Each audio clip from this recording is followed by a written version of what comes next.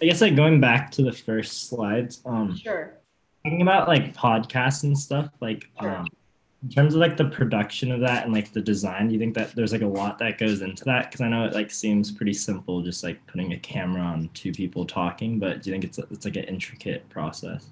It is intricate. So, Benjamin, okay, so there's podcast equipment that you have. You don't want to just use your iPhone. There's professional equipment that you want to buy and use.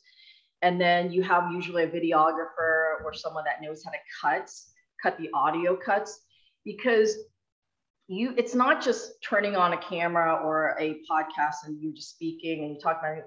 You got to think about the questions, right? So when I interview a CEO, I got to think about what is their business, what is the messaging, what is the branding. Okay, why would all these people want to listen to you? So you want to come up with very strategic interview questions first to make the content compelling where people want to listen and you want to educate them. But at the same time, this is your opportunity to show the brand what they do and how they think and what their client approach is. Then after the podcast, this is where the heavy work does. You know, the heavy work becomes you create. So what we do is we create graphics around all these podcasts and their cuts. There's the full interview. Usually I personally go through and edit and cut out, let's say 30 seconds to a minute of different podcast cuts. Then we promote it all in social media. So these podcast cuts are no longer your kind of like your boring, flat, static graphics. You're actually listening to little 30-second teasers now.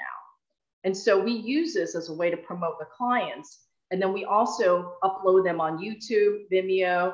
There's about 12 other podcast platforms that you can upload. And all of this drives the Google index. So when you type in, let's say, sushi restaurant, Carlsbad, right?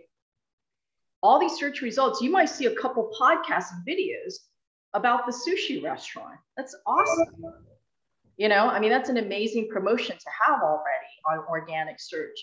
So the podcast process is more extensive than what people see from the face value.